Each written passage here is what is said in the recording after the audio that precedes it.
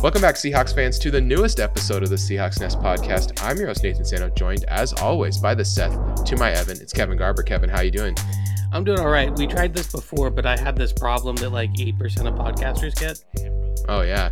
And our very own McLovin. That's right. It's Eric Ronnebeck. Eric, how are you doing? Super tight. I'm glad I guessed right on that. That would have been weird if I hadn't. One name? One name. What are you, Seal? Are you like an Irish R&B singer? It's One name, McLovin? Muhammad's most common name on the planet. Do you know anyone named Muhammad? All right. So anyway, Seahawks, we're trying to be happy because the Seahawks were sad this week. The Seahawks came out like a house of fire. They finished like a pit of misery. They absolutely looked incredible for the first half of the game. Like just an awesome first half of football. Looked like we were the team that we kind of thought we were. We go into halftime up 24-9, and it is feeling real good. I think that our win percentage at that point in the game was something like 92% chance to win at halftime. So we are riding high. And then from that point forward, boy, turns out you can lose a game in the fourth quarter. You can. I guess Pete was right. You cannot win the game in the second quarter. So let's start with this. I want to look big picture. Okay, I want to start off big picture. Eric, this week in his press conference and his radio appearances, Pete Carroll seems to be talking a lot about how when you're running the offense too fast and you're not running the ball, stuff like this can happen. Do you think Pete Carroll is learning the correct lessons from this game? No, we spoke about this via text after the game. You said, I think Pete's going to find a way with what Derrick Henry did to us. Pete's going to find a way to turn this into, we need to run the ball more. And I think we need to run the ball more efficiently. We need to probably have a more balanced stat line at the end of the game. But I don't know what he's focusing on, because running Chris Carson for as little as he did is one thing. Running Alex Collins once for a big play and not using him again is another. I don't think either one of these things were the keys to not blowing a huge lead to start the fourth quarter. We can go into the second half if we want to, but you can even look at it like the fourth quarter if you'd have just done something. I was so relaxed in the third quarter because I was like, we're so bad in the third. This is just what we do. I talk about this frequently, and then what happened? I'm going to bring up a game that we haven't really talked about much on this podcast. We talked about it the week after that it happened. But 2 minutes and 8 seconds to go in the third quarter. Atlanta 28, New England 3. This loss reminded me a lot of that, in that there's a lesson to be learned here. And the lesson is not that the Seahawks need to run more or that the Seahawks need to change what they do on offense. The lesson is that your offense needs gears. Okay. And your offense needs gears because you need to be able to play situation football. You cannot just be in the highest gear, pushing the pedal down all the way, all the time. Okay. Russell Wilson averaged 11.1 yards per attempt in this game. Like, he played a really good football game, but you have to be able to, when you're ahead, put the game away by running out the clock, right? That is a legitimate strategy. And it is tough for me to look back at what happened, and especially the last drive when it was 30-30 in overtime, when Russell Wilson passing complete deep left, sacked. Like, they were pressing in a way that made me feel like they kind of lost sight of what do good football teams do when they get ahead. And we always say, like, running is worse than passing, right? But when you're ahead, you should run, right? That's like the concession, right? It's running is worse than passing, but when you're ahead, it's a good time to run. And it felt like, when you're up big and you're coming out no huddle and getting straight to the line, I don't know. I felt like they weren't playing good situational football. And then the bad part is that Pete isn't going to look at that and say, because this team should be in no huddle sometimes, right? They should stay aggressive, especially when the game is close or it's early or we're behind. The team should be extremely aggressive. But like when you're up huge, that's the time to get Pete Carroll. That's when you want to get Pete Carroll. And Pete needs to realize that you got to shift those gears. You can't paddle shift and you can't stay in fourth the whole time. Just like we don't want the team to stay in first the whole time. And if that's what the lesson ends up being for Pete, is that we need to go back to the vanilla offense and be in first gear all the time. I mean, this team will be. It's just as bad as if this team has this loss that it just had to a Titans team that was clearly inferior to us. I'm just going to throw that out there too. They are clearly worse than us. And we were at home. First game in front of the 12s in over 2 years. In over 2 years? Over a year. Over a year. In almost 2 years. Almost 2 years. And that's what we did. That is a team. And, Pete says, oh, we came out too pumped up. Maybe that's part of it too. But I also compared it to something else. And I don't know, I've been talking for way too long in a row here, and I apologize, guys. But I have two really big notes here that I wanted to make sure to get in, and then I'll let Kevin go crazy for 5 minutes. But the other thing is that we watched. Did you guys watch the Ravens play the Chiefs? Yes, a little bit. Of course. I mean, that's a great matchup, right? And at the end of the game, what does Harbaugh do? Yes. They have 4th and 1 in their own territory with a minute to go, and they have a chance to run 40 seconds off the clock, punt it back to Mahomes with 30 seconds left, which is exactly what Pete Carroll would do in that situation, right? He takes the ball out of his quarterback's hands every single time. What does Harbaugh do? He looks at Lamar Jackson. He says, Lamar, do you want to go for it? And Lamar, of course, says something like, hell yeah, coach, just like he did against us last year. And what do? They go out there, they get the first down, and the game is over. The Ravens took the Chiefs' heart out in the middle of that field. And I love that stuff. Okay. That is the kind of attitude I want our coach to have. I want him to believe in our guys. He's so scared. He coaches a scared game, a cowardly game, where he punts when he shouldn't punt. He never goes. He's not aggressive on 4th downs. I just cannot. I don't know how much of this I can take when and then anytime something goes wrong, he just goes back into the shell. He just goes back, turtles back in his shell. We're going to go back to the most vanilla Seahawks. And it's living in fear versus instilling fear, right? Oh, cool. We'll go 11-6. We'll make the playoffs. But and I will enjoy every step of the way. Don't get me wrong. If we go 11-6, I'll have fun with it. But we are putting a ceiling on how good this team could possibly be. And that just drives me a little bit crazy. All right, Kevin. I'm gonna cut you loose. What are your emotional reactions to this Seahawks game? So one of them is that, there's a little bit of a snake bit feeling, going back through the game. In real time, I kind of felt these things, but then on the second watch, they really stood out to me. I felt myself bracing for these moments coming up. You just talked about how hard it is to feel confident that Pete's going to cash in on that 4th down, and we geared up for 4th and 1, and then Damian Lewis got a false start penalty. That was a big moment. And you know what Pete Carroll probably felt in that moment? He probably felt a sense of relief that he didn't have to go for it on 4th down anymore. Coward. Another moment that sticks out to me was the DJ Reed penalty. There were 2 penalties that were called that are, I'll just say, weak. One was the penalty against somehow Jordan Brooks as an offensive lineman for taunting on Chris Carson's rushing touchdown after the strip sack. And then Jordan Brooks? Yeah, somehow Jordan Brooks as a offensive lineman got called for a penalty because they said 56. They never corrected it, and then you couldn't figure out where the taunting was in the video. So once again, offensive lineman Jordan Brooks getting a taunting penalty. And I told you these taunting penalties are out of control. And then the other one was the DJ Reed one. Yeah. Oh my gosh. That made some NFL lists of most egregious. Well, here's the thing: if you go back a little further in the exact same game, when he broke up the fade in the end zone to AJ Brown earlier in the game, basically instead of turning his body towards the sideline, he turned his body back towards the field and did the exact same gesture, and it wasn't a penalty. But now, because he was facing the sideline, which is facing closer to the player that he just did it to, it is a penalty. Because that's where the line should be. It's taunting the bench, apparently. The taunting thing is out of bounds, for sure.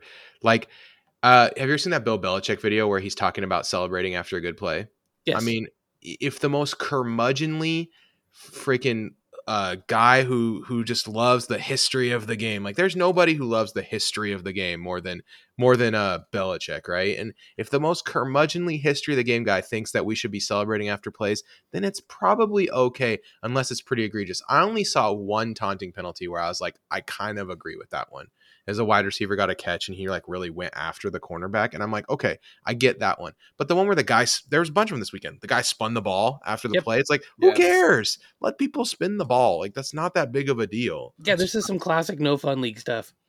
Yeah, we're going back. We're going back to the celebrations after the touchdowns, which were so annoying. Like when they couldn't do anything after the touchdown, they had to just shake hands. Marshawn shaking hands, right? That's exactly it. And so there's a few of those moments that kind of stand out for me. And as frustrating as the penalty was, what do we always say on the podcast? Play well enough that the referees can't take the game away from you. And this was a poorly officiated game. And I mean that as a whole. It was a poorly officiated game. We had Chris Carson's phantom first down. We had just some really poor calls all over the place.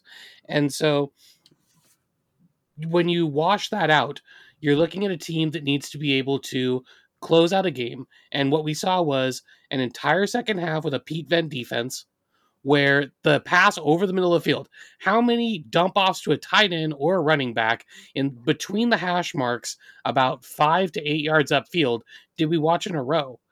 And there was no adjustment. This was once again right back to Ken Norton not being able to make any adjustments in game.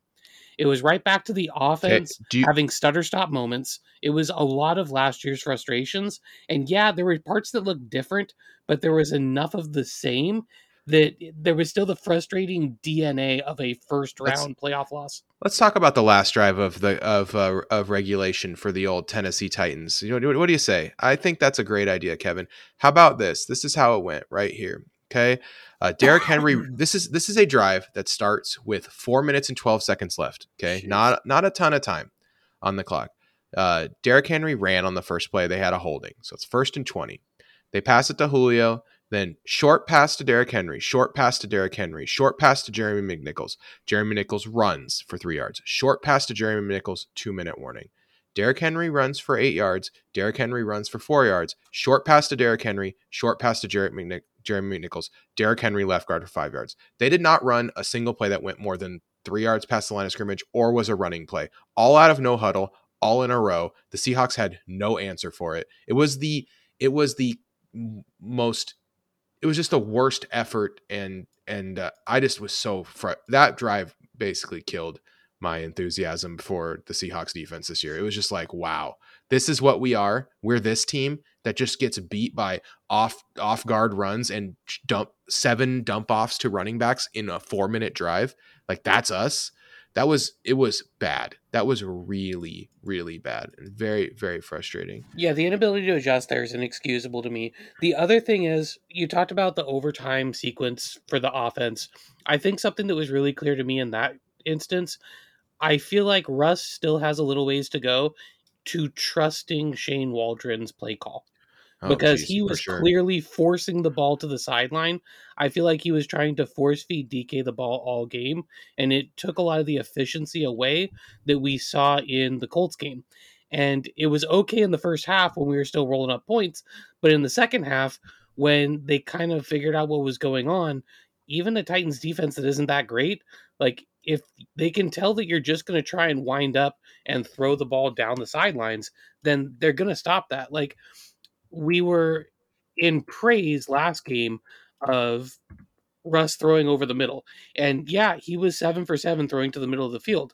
But none of those passes, not one of them, was between 10 and 20 yards. As a matter of fact, only 4 attempts in the entire game were between 10 and 20 yards down the field. So those kind of middle passes that push the first down boundary, things that we thrived on last game, especially throws to the tight end, those were not what he was looking for this time. Instead of looking for like the 3rd, 4th read on a tight end or a running back and just getting what the defense gives you, you could tell he was trying to hit the home run ball. And it was unnecessary. And that's what part of what sputtered out and stalled our offense. Yeah, it was just, and like you said, that overtime drive, and like I mentioned before, like just throwing deep, sack for 12 yards trying to throw deep. Like it was just a classic like Russ trying too hard drive. Yep. Like No he totally did. You have to just take what the defense gives you, and it was what was so refreshing about the first game of the season was just Russ taking underneath routes and just taking what the defense gives him. And in this game, as when push came to shove, when the pressure was on, he kind of fell apart in that regard, and it was a little bit frustrating for sure. He reverted to Russ magic, and you live by it and die by it. 100%. So, all right, let's get into the nitty gritty. Let's get into the offensive players. Star of the game for me was Dwayne Brown. Dwayne Brown was awesome in this game. Dwayne Brown is really good at football, and one thing I love about watching Dwayne play is after a good play, there is no one on the field who is more excited than Dwayne Brown. I just love how in the game he is. He is a veteran leader. I'm really glad he's on this team. I really hope that they can get something done if he wants to play for 1, 2, 3 more seasons. Even, he's getting up there in age, but he does not seem to be faltering at all. I do think this is an Andrew Whitworth situation where he can anchor our line for a couple more years, maybe like 2 years, 20 million, something like that. Pay the man, make him happy. He is a rock, and I love him. Pay this man his money. Kevin, did you have a different offensive MVP? I do. I have somebody who maybe they aren't necessarily the MVP in the traditional sense, but I'm going to call them my offensive breakout player of the game. And that was, I'm all aboard the Swain train, man. Freddie Swain, I thought that he looked like a viable third receiving option. He had that play that he absolutely punished the defense for collapsing on DK and Lockett short, and he was just running wide open deep and got hit for the touchdown. He had that solid 5-yard sweep that the jet sweep that definitely got wiped out by a penalty, but it didn't matter because he did well. Can I talk about the 5-yard run too? I hate when the announcers are like, when he got 5 yards on a jet sweep, and then they're like, "Oh well, not much doing on that jet sweep." The goal yardage on a reverse play is 4 yards. Like, yep. 5 yards is a good result. Like that is what we want. If he got 5 yards on that sweep every time, he is doing exactly what we wanted him to do. Like, or another way to say it is, if your running back's getting 5 yards per carry, you're not gonna be like, "Well, only 5 yards per carry for that running back." Yeah, exactly. It's ridiculous. All right, so I felt like he had the long touchdown play was a big splash play. He was solid in the sweep game, and then he had a couple of other nice like little catch and run first down type plays. He just looked like a good role player in the slot, which is what we need him to be, especially with D. Eskridge out. Yeah, Eric, who's your offensive stud in this one? Tyler Lockett. Despite all the targets and marquee names, I'm looking at you, DK Metcalf. Tyler Lockett. Are you saying his head wasn't the only thing that looked polished? Yeah, they both had 11 targets, but Lockett made a lot more out of his. But after last year, everyone was DK Metcalf was anointed, and that's fine. DK is a good talent. Maybe being a little too petty this year, but Tyler Lockett, he's still our guy. I mean, this is the clutch player. This is the Doug Baldwin, the guy who moves the ball, the guy who makes big plays. Doug Baldwin runs a 4-4. Any time that Russ throws the ball to Tyler Lockett, I have faith that Tyler's going to catch it, and he doesn't. I'm never mad about it. I'm just like, okay, something happened there, but it's something someday when he's gone, we're going to remember how awesome Tyler Lockett was. Yeah, one thing I didn't like about this game in general, though, is the fact that only 5 players received a target. You were right. I think it was Eric. You said this. Russ really zoned in on, I'm going to force feed Lockett and Metcalf. I don't know if that was Kevin that said that, but Russ really zoned in on like, I'm force feeding these two guys. And I think it did hurt the overall. I think this offense will work at its best when Russ is playing point guard out there a little bit, right? And he's spreading the ball around and getting Gerald Everett involved, getting the running backs involved, which they were not involved in this game. I think Homer had 2 catches and that's it. Homer had it. Carson is a guy who can catch the ball. We talked about how Alex Collins should be the second back on this team. He's proven that he should do it. Gerald Everett had a target. Will Dissly was MIA. Alex Collins had 1 rush for 25 yards, like barely played. That's super weird. But only getting 25 yards, you probably shouldn't play him anymore. I mean, I think that's very efficient. 1 play, 21 run, 25 yards out there for 5 passing 30, downs. So we gotta bench him. Yeah, I don't know. Just I really felt maybe it's just D. Eskridge was missing. He is an important cog in what we're trying to do, and even though Swain did perform admirably, maybe the difference between Swain and Eskridge is enough that it kind of threw off the mojo. I'm not 100% sure. I really don't think it is. I think this is just one of those things where kind of the shots were Growing there. pains. Yes, this is Russ kind of understanding the fit of the offense. And week 1 was when everything was working right. And I think kind of what happened was in this game in the first half, things kind of got going and they were rolling. And I don't think Russ knew kind of which levers to pull when things started to fall out. And I do specifically think it was Russ because when you go back and you look, and we don't have all 22 because the NFL hates people enjoying their product. Okay, we got to rant about this a little bit. Okay, seriously, how are you gonna make your product so much worse every year? Like every year, Game Pass gets worse, and now this was an atrocious, egregious downgrade. Now, not only do you make it worse, you make your UI worse, you make your condensed game field take longer, longer. So now all the condensed game fields 10 minutes longer. Are 10 minutes longer, but also you don't have all 22 anymore. Because the way I watch the game on replay, I watch what I like to do is I watch the condensed game film, and then on the old Game Pass, when a play is interesting to me, I watch the all 22 of that play, and it's very easy. It was like one click, I can get over to the all 22, and then one click, I'm back to the condensed game film, and I can kind of filter through the game like that. Now I don't have all 22 at all. The condensed game film is longer because they're showing a much more replays and they just people talking and stuff. It's like, God, what is? It's frustrating. I don't care what the announcer said. You can cut the announcer off. I'm watching a condensed game. Yeah, I want to watch the football game more. It's very frustrating. This has been our unad for NFL Game Pass. Yeah, you're lucky. You're lucky it's a season ticket holder benefit, and we get it for quote unquote free because I wouldn't be paying for it. I'll tell you that much. But when you rewatch the game, the route concepts were still good. You were still looking at like boot action right and flood concepts. Love that boot action stuff. Yeah, sure. Exactly. It looks good. And, I do think there was something to being kind of overhyped. Like if you look on the first drive of the game, Russ came out and he kind of overthrew it to the sideline to DK for the incompletion that basically ended that drive. And then on the drive that led to the first field goal of the game, on the third down play, there was boot action right. Lockett came free in the end zone, and Russ just kind of overthrew him, just kind of put a little bit too much arm into it, leading him. And those are things, maybe he was just a little too amped up playing in front of the home crowd. And that doesn't excuse it. I mean, he's a 10-year vet. He should know better. He should do better. And I think he would tell you that. But it does kind of help to explain what's going on. I think, like, this was a lot of new things and a lot of adjustments. And as much as we love the install, the fact of the matter is an offense does usually take a little bit of time to click. And what you would rather have is an offense that maybe takes a second to really come into itself over the first half of the season than have an offense that comes out of the gate looking really good, but is so simplistic and predictable that in the second half of the season, the entire defense in the NFL is looking at your film going, oh, we're going to do this next, which was our problem last year. Yes, it was. Okay, let's talk about the rest of the offensive line other than Dwayne Brown. Gabe Jackson, pretty good. Mm-hmm. Damian Lewis, pretty good. I mean, the run blocking was medium in general, but they only had 12 opportunities, so it's a small sample. Brandon Shell, I thought, pretty good, especially considering he picked up a ding in the game and kind of was a little bit hurt. I like Brandon Shell. Kyle Fuller. Mm-hmm. John Schneider, I need to have a meeting with you, okay? We have $11 million in cap space right now, and Kyle Fuller is not an NFL center.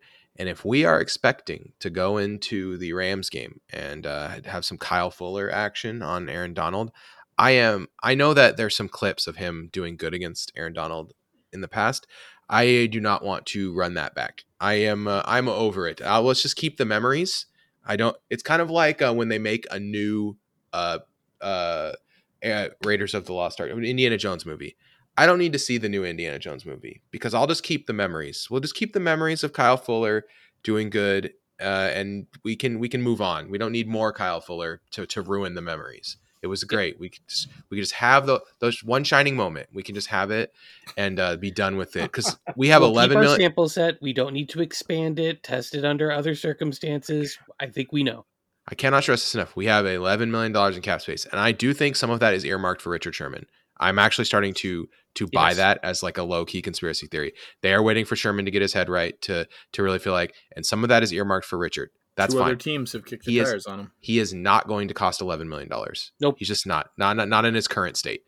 So that leaves us some room to get a center. Get a center. Please get a center. I don't know like what team has a center that I haven't gone depth chart shopping, like what team that is already just basically dead is like Jacksonville. Does Jacksonville have a good center? I don't know. But one team that is 0-2 has a good center. Go up to them. Tell them you'll give them a 5th round pick for their center. Take their center. Please do this for me. Please. Dear John, I am the draft person on this podcast as much as anybody is. And as the person who salivates over the many draft picks that there are, please trade one of those draft picks in order to get a center, because this is a very good team, and we can't really show that when our center sucks. So that is what needs to happen. I am in complete agreement. Give up some assets, give up literally anything, but let's go ahead and make that happen. Okay, and on 341 pass blocking snaps in 2020, Pro Football Focus had Brandon Linder allowing 0 QB hits, 1 sack, and just 3 hurries for a total of 4 pressures. Here in the highest pass blocking grade among centers, which matches my computer vision results, blah, blah, blah, whatever. Brandon Linder is the center for Jacksonville. Yeah, go get that guy. Okay, just whatever it takes. I don't care. Like, we need a new center. Get a center, please. Do whatever it takes. I think they're just going to ride with what they have, and this is a sad thing. And hey, I would rather go get Justin Britt back from Houston. I'm telling you why. It's because Justin Britt might be the only option, because a center is the one that needs the most synergy with the quarterback, and it's something that you develop over time. It's not something that outside of like the pros pro can just pick up on, and I think the Seahawks are going to be shy about that and not pull the trigger. I'm sorry. I'm totally agreement with you guys. I'm just bringing the realism to the podcast because I don't see it happening for that reason, and it sucks. I had to say to that, Frank Ragnow, arguably the best center in the NFL, plays for Detroit. Just saying. There you go. Like Detroit, Detroit's got a center. That's what I said. Jacksonville. If you got a pro, like the best guy. Get on the phone. Those guys are good, right? We just established Jacksonville has a good center. Detroit has a good center. Those teams suck. Get on the phone, John. We know you love to do this. Get on the phone. Ask them. Can you take some of the salary? Can we figure out a way to make this work? Like, and leave room for Sherman, because I do feel like that is something they're doing. And this could be a Dwayne Brown level of impact. Like when we brought him in to play left tackle, it made a significant difference. Yeah, and I've seen a lot of stuff that raising the bar at center can raise the bar for everyone else a pretty significant amount. Mostly because the center's calling the shots on the line, right? He's calling the protections, and so definitely can help a lot. All right, let's go to defense, because we've been on offense / rants for a long time. Defense, tale of two halves a little bit, but I thought that generally they played decent, except for at the end of the game when they went into that Pete vent and they targeted the middle of the field 15 times in a row, and I think I wanted to throw myself out the window. Other than that, not too bad. MVP for me has got to be Poona Ford, just a rock in the center of the line. Couple pressures, had a run stop. Al Woods actually had a really good game. Yeah, he did. Seven recorded run stops with 6 tackles. Like, Al Woods was a force in the middle of the field, and kind of just exactly what we need him to be, right? Just a solid run stuffer who can eat some snaps. Love that. Kevin, was there anyone else who stood out on defense for you? One person I want to bring up again is, why is Alton Robinson only getting 6 pass rush snaps? Yeah, because according to this, if he would have had as many pass rush snaps as Kerry Hyder, he would have had 7 sacks this game. Now, I'm not saying he's going to get 7 sacks. I'm just saying I would like to give him the opportunity to perhaps get 7 sacks. Let's do that. Can we give him like 15 of Benson Mayowa snaps and 10 of Kerry Hyder snaps and get him up to like 45? Like that just doesn't make any sense to me. I mean, I think Rasheem Green is playing good in his like inside out role. I don't want to take many of his snaps. I mean, Darrell Taylor, I'd like to see him get a couple more snaps too. Darrell, sorry. And LJ Collier, I'd like to see him lose all of his snaps. So, in all fairness, that's only because he's not playing well and because he's not a great football player.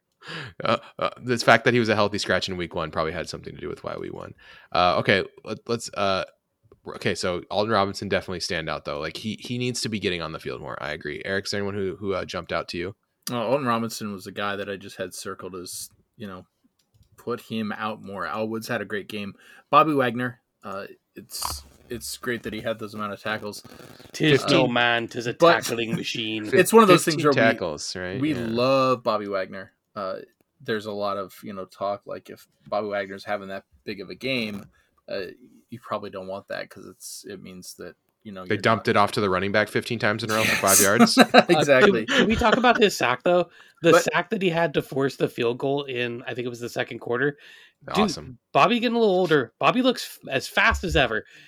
He absolutely leveled. Yeah, that was great. My notes on that was Bobby Wagner is a good-looking dude. So if you would have asked me if I would want to be embraced and smooched on the lips by him last week, I might have said yes. But after seeing how Tannehill took it, the answer to that is no. I will say this about I thought the answer to that was even more. Yeah, he's on pace for like 215 tackles or something.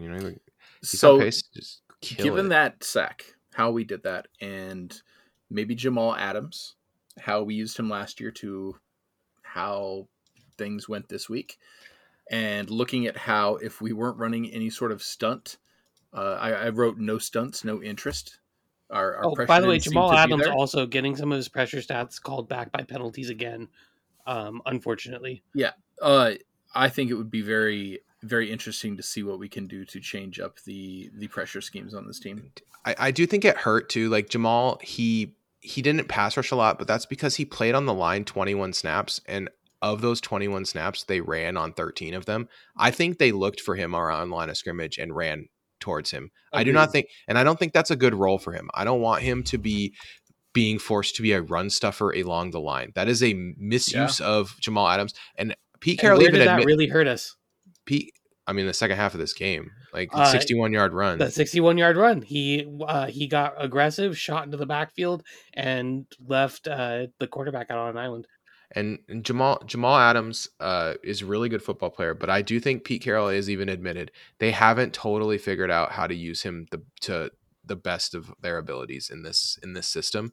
And I think that there's still going to be there's still some growing pains, but they need to figure it out because he is too good to be playing to be doing stuff like that where he's getting put in a position to fail. That's a coaching.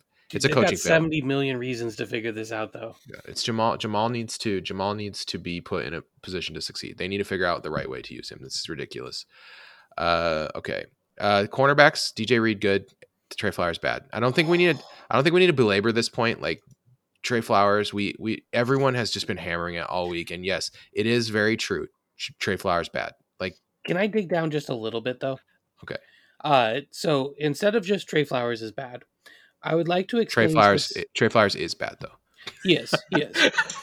But he's not just bad. He's bad in a specific way. Super bad. And that's later in the podcast. He's bad in a specific way, and that is that Pete seems to be okay with Trey Flowers allowing the catch and then making the tackle. And the problem is when Bobby does that, it's like 5 yards.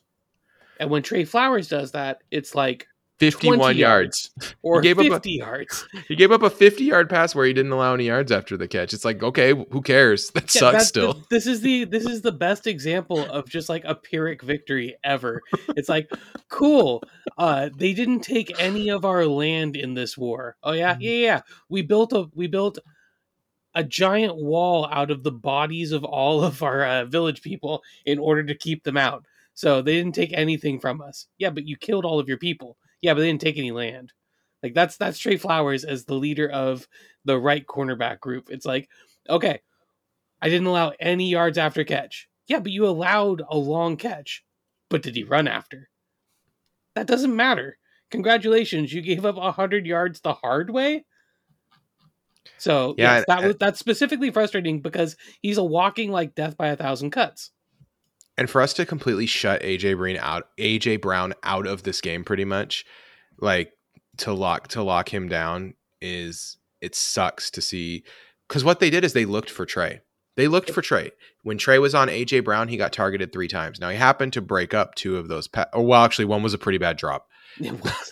AJ Brown looked so Yeah. off this game. He lucked out. AJ Brown had 3 drops, and Trey lucked out on that one. But he had a pass breakup, and then when he was on Julio, he got targeted 3 times. Like they were looking for Trey to try to go after him a little bit in the passing game. And you can't have a guy out there that is just a target like that. Like it just paints a fat target on his back. Like, hey, we can come after this guy because he's not good. Yep. That is not where you want to be. And then of course, Brooks and Wagner obviously coughed up a bunch of goodwill with that last drive with the coverage in the middle of the field. But that was a scheme issue. I don't Right. think it was a personnel issue. I don't think that's because they're bad. I think it's because the scheme was really stupid. Just Yep. frustrating. Dumb penalties. The 12th man in this game happened to be the referees. They took it from the crowd, which is BS because the crowd was great. Like the fans were awesome in this game. They were bringing it, and the referees were like, nah, we're gonna have a bigger impact. We need to make sure that the bigger impact between us The and the players and aren't the going to crowd. show me up. Great. players- That's players what and made the this a fans great can't. week in the NFL, right? Is we all tuned in to watch professionals at the peak of their job, and it was so good to see the officials all week doing that. Mm-hmm, exactly. All right. Well, it's sometimes when you watch a game like this, you need to have a creative outlet. For me, my big creative outlet is the Patreon podcast. Being the Schwam, writing the jokes. That's my big creative outlet. Kevin, what do you like? What do you do to be creative? What's your creative outlet? I actually enjoy writing. You like writing? That's All how right, I got nice. into the podcast, if you remember. Yeah, you like writing some articles. I know you get on Discord and kind of write some longer posts and stuff. Do you do any creative writing or just more like regular? Any Do a little erotic creative fan writing fiction? here and there. Nice. And Eric, I know you're creative outlet. You got the pictures. You take a lot of photos. Did you take any good photos this week after the game? Trying to maybe chill out a little bit, or maybe to channel your anger. What'd you photograph? I have photographed some Batman toys that I had that I wasn't that I was just sitting on, and I was like, you know what, it's time for Batman because this game blows. Well, you know who got creative this week? That's Blake from banner sponsor Washington Fish Quest. He made a fishing rod out of bamboo and caught a bluegill. It was pretty sweet. It was only 54 second video. So if you want the low key intro to the Washington Fish Quest, just get a taste. You're like, I don't have time to watch a 20-minute salmon video. You can watch this 1 minute video. It's sweet. He made a fishing rod out of a bamboo rod, and then he asked in the comments, do you want to see me do more about do-it-yourself fishing rods? And I was like, yeah, now I do want that. That was sweet. So That's if you want to check survivalist angle. if you want to check it out, the YouTube, like the primitive technology kind of stuff, right? Like I like that channel, and I like that kind of stuff. It's fun. So if you want to check out Washington Fish Quest, it'll be in the description, and of course it'll be on the Discord. Check out Blake at Washington Fish Quest. All right, let's get into Minnesota because I don't want to talk about Tennessee anymore. I don't want to do it. I want to be done. Okay, so Minnesota. Well, first of all, Minnesota is bad Seattle. Their defense. Woof. Can we, like Buzz's girlfriend? Can we start that? Like, I thought this defense would be improved because it's like, hey, if you throw enough cornerbacks at this problem, like a couple of them will be good. But that is not the case. They're all bad. Pat Pete's bad. Breeland's bad. Mackenzie Alexander's bad. They're bad. They're all bad. They suck, and they should feel bad. Like they're not good. It's funny because I just really thought like, okay, these are all guys who have upside. Some of them will play good.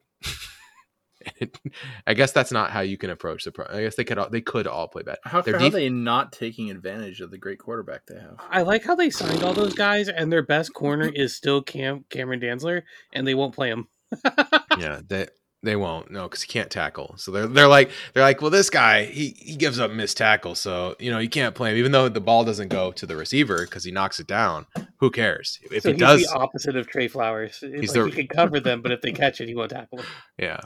Okay, so let's just get into it. Their defensive line is pretty solid. Everson Griffin, Danielle Hunter, Michael Pierce, Davlin Tomlinson, Sheldon Richardson. That is Stephen Weatherly. This is a good, solid defensive line rotation. They have an excellent linebacker in Eric Kendricks. Their defense kind of stops after that. I like their safeties, Xavier Woods and talking Harrison Smith, Yep. talking hard.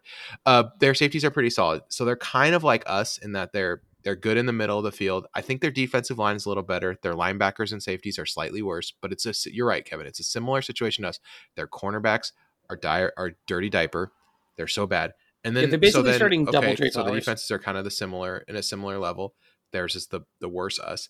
What about the offenses? Well, their offenses is like the budget version of us as well. I think DK is a little bit better than Jefferson in terms of young wide receivers, and I think that Tyler Lockett's a little better than Thielen in terms of old wide receivers. And our quarterback might just be slightly better than Kirk Cousins. Slightly. And Dalvin Cook's better than Chris Carson. I'll concede that. But the offensive line is like ours, where there's strikes and gutters, but they don't have a Dwayne Brown, where I'm just like, I completely trust that guy. I don't know. Christian Darrisaw could be that guy for them, but I don't think he's there yet. And he's coming back from an injury still, right? Kevin, isn't he like still recovering from an injury, or they're working him in or something stupid?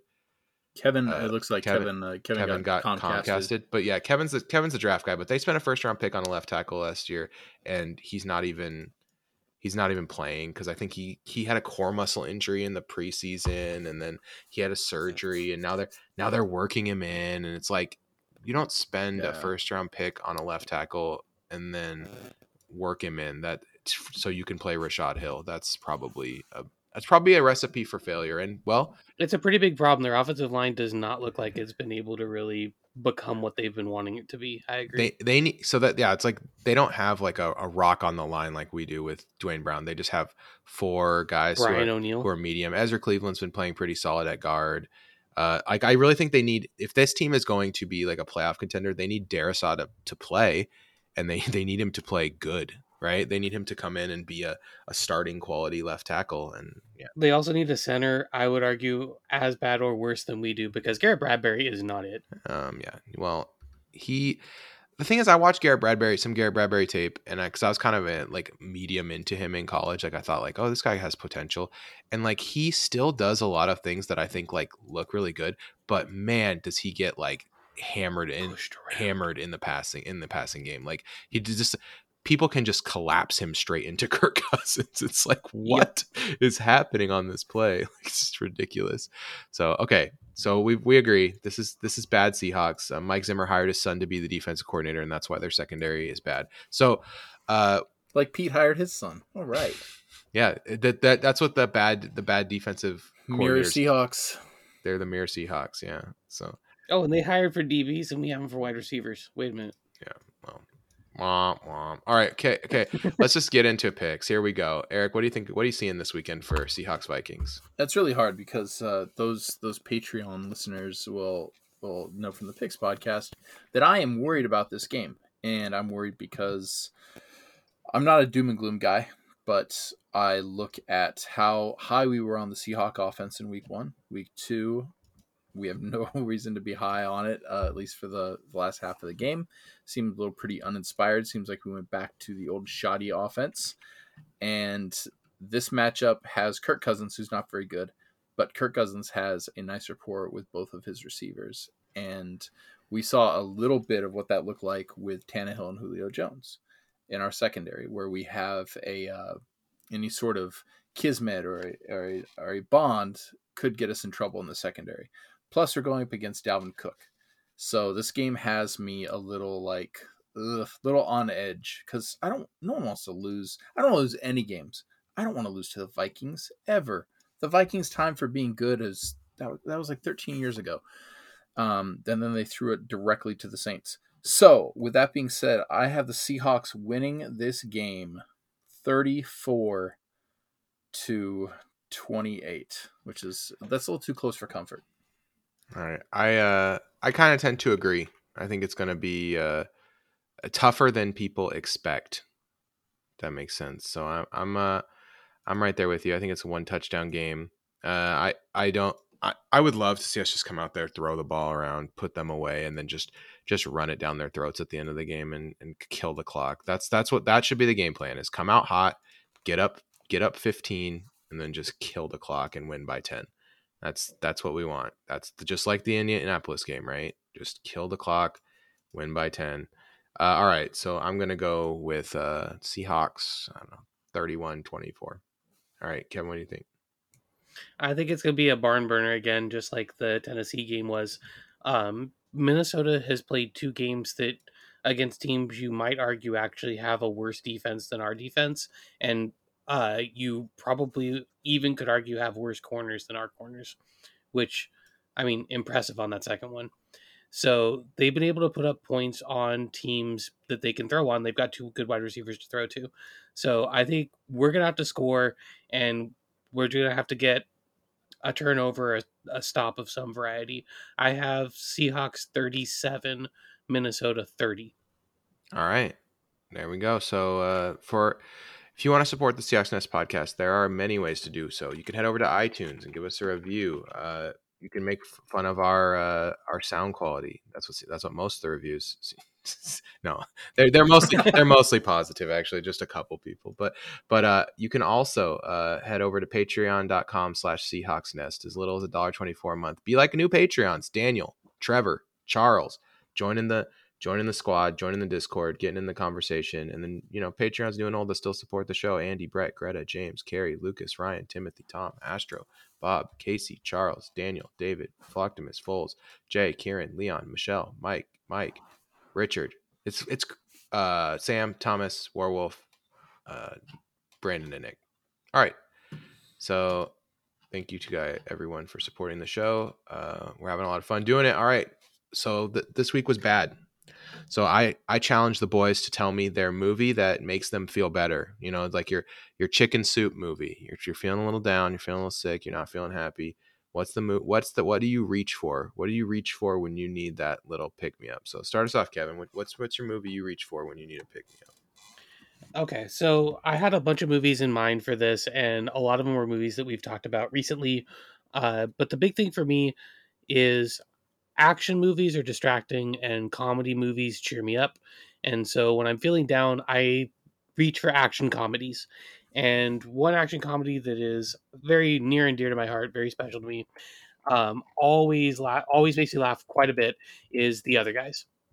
So the 2010, it's got internationally renowned scientist Mark Wahlberg, as well as comedian Will Ferrell, and Eva Mendes is great in this. Michael Keaton is awesome. It's just got a lot of running gags and hilarious one-liners and situationally funny moments.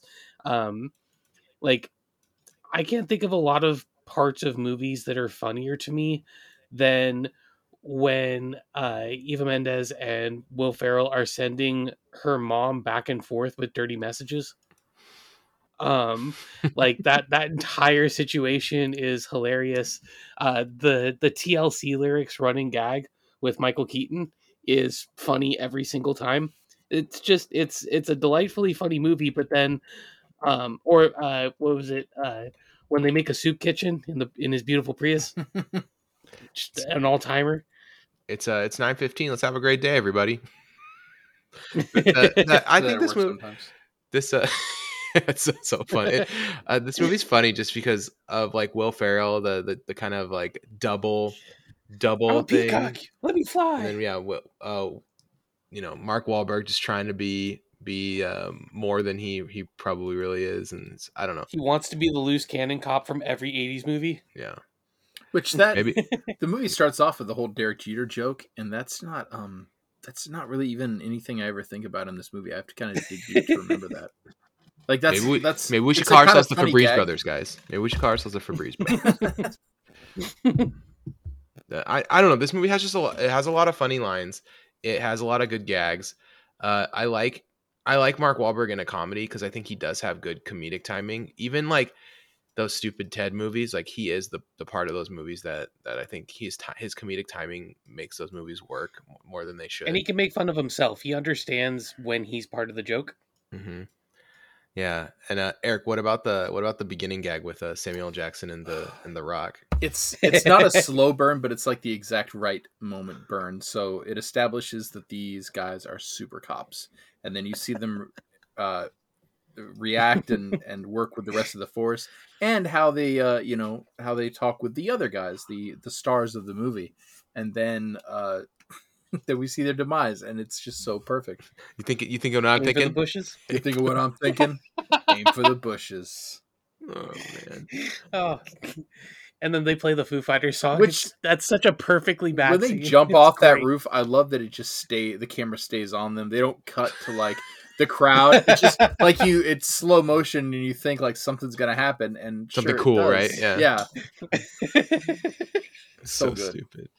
All right, Eric, what's your chicken soup movie? What if you need to feel better, what do you go for? So I always have in the summertime. I have these stupid movies that I watch all the time, or movies that I find very funny that I've watched since my youth. But around this time of year, I actually go for more of a emotional, not deeply emotional, but I like my brain to be tantalized, to be more involved, and not just kind of phase out like it does all the time on my free time. So I like the Maltese Falcon. This is a very old movie from the 40s. I didn't look up when it was made. See, I 1941. knew I was going to say Kevin. Point to Kevin from across the city. Points. Oh, no, thank you.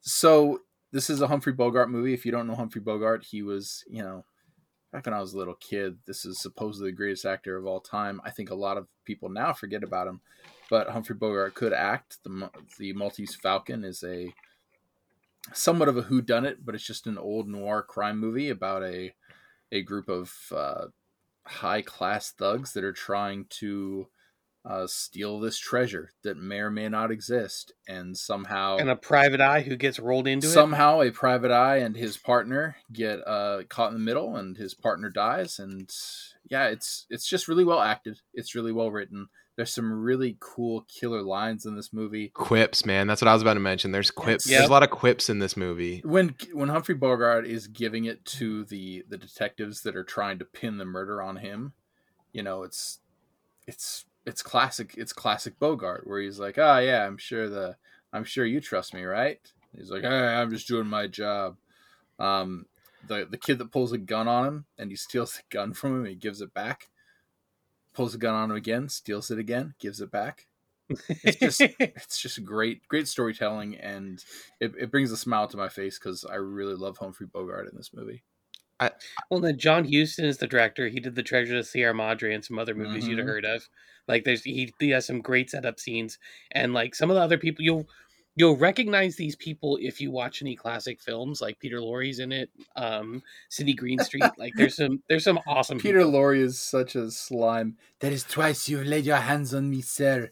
The cool thing about this movie is that like the characters are all like they all feel lived in. You know what I mean? Like they all feel That's like a great way of saying it. and they're real tough guys. You know what I mean? It's like this seems like real people, like lived in characters that are just I don't know. It's just it's great. It's classic noir, man. It's classic noir, and if you like noir, you should 100% watch this. Like if you think you like film noir and you haven't seen Maltese Falcon, like what are you waiting for? Like, Yeah, and a lot of people are Great book, great movie. they're scared of black and white movies. This is streaming on HBO Max. Just watch it. It's great.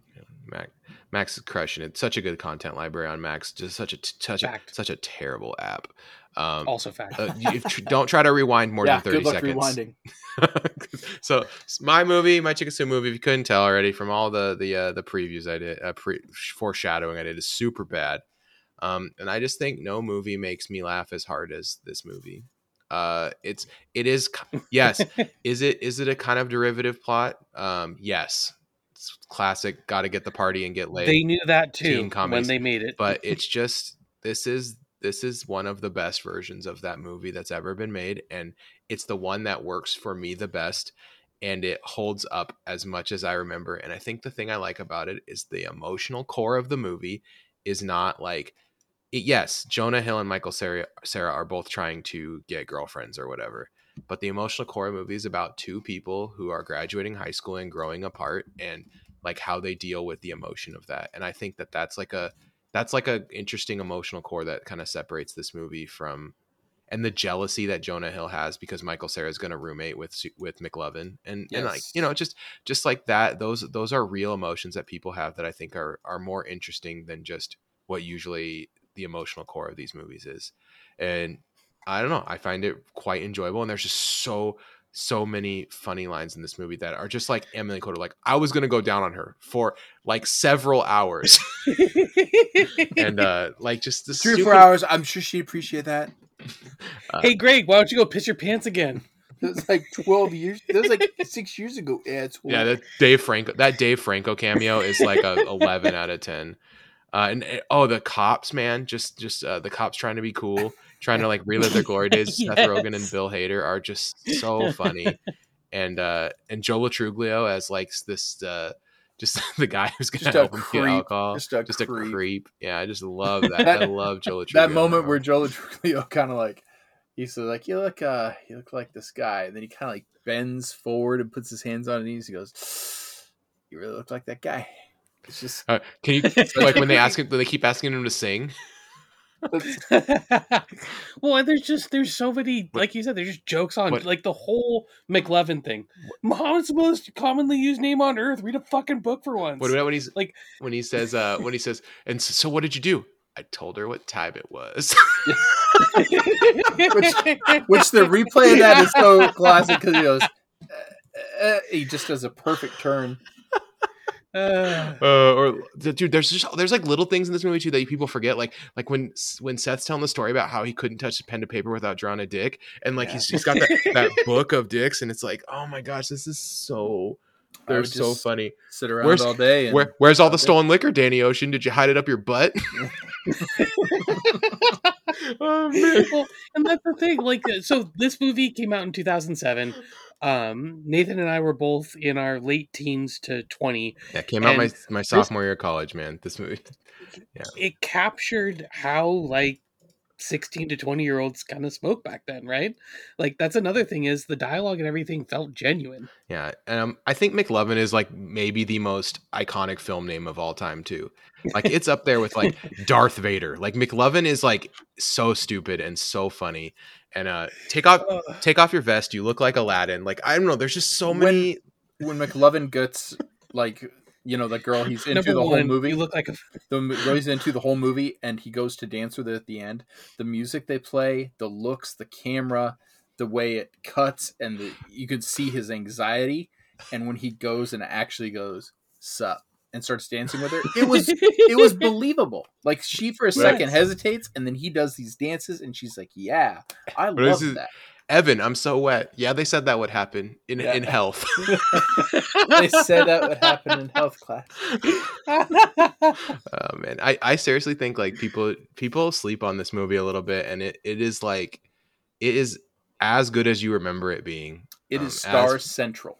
As funny, and this is Emma Stone's like first big movie role. Like, she hadn't done anything prior to this, and so yeah, it's totally worth a rewatch. Definitely give it a shot. And all the Chicken Soup movies, make you feel better after a tough loss. So for Eric, for Kevin, we will see you all next week. Go Hawks.